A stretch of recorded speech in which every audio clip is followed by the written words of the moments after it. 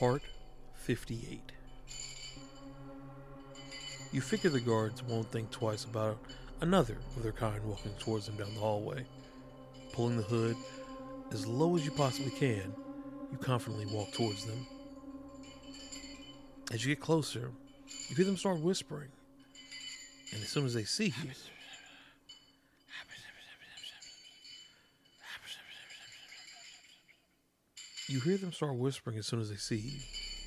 but you pay them no mind. Confidently, you continue to stride forward, managing to keep your eyes averted from their paths. You cross. Their footsteps don't seem to stutter as you push forward, and you can see two hallways opening to either direction, not a few feet ahead.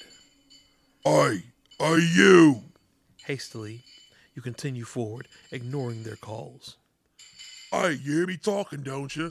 Stop where you are. You're almost to the corner.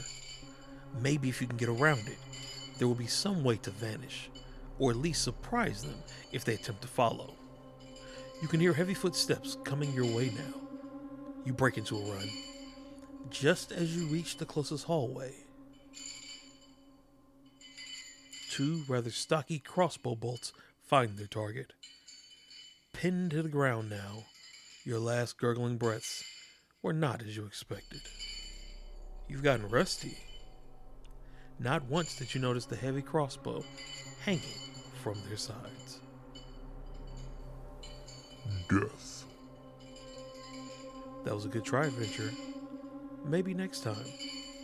There is no right or wrong way to make it out of this prison. No right or wrong way to escape this castle. But you must remember, you do have to live with the consequences of your actions.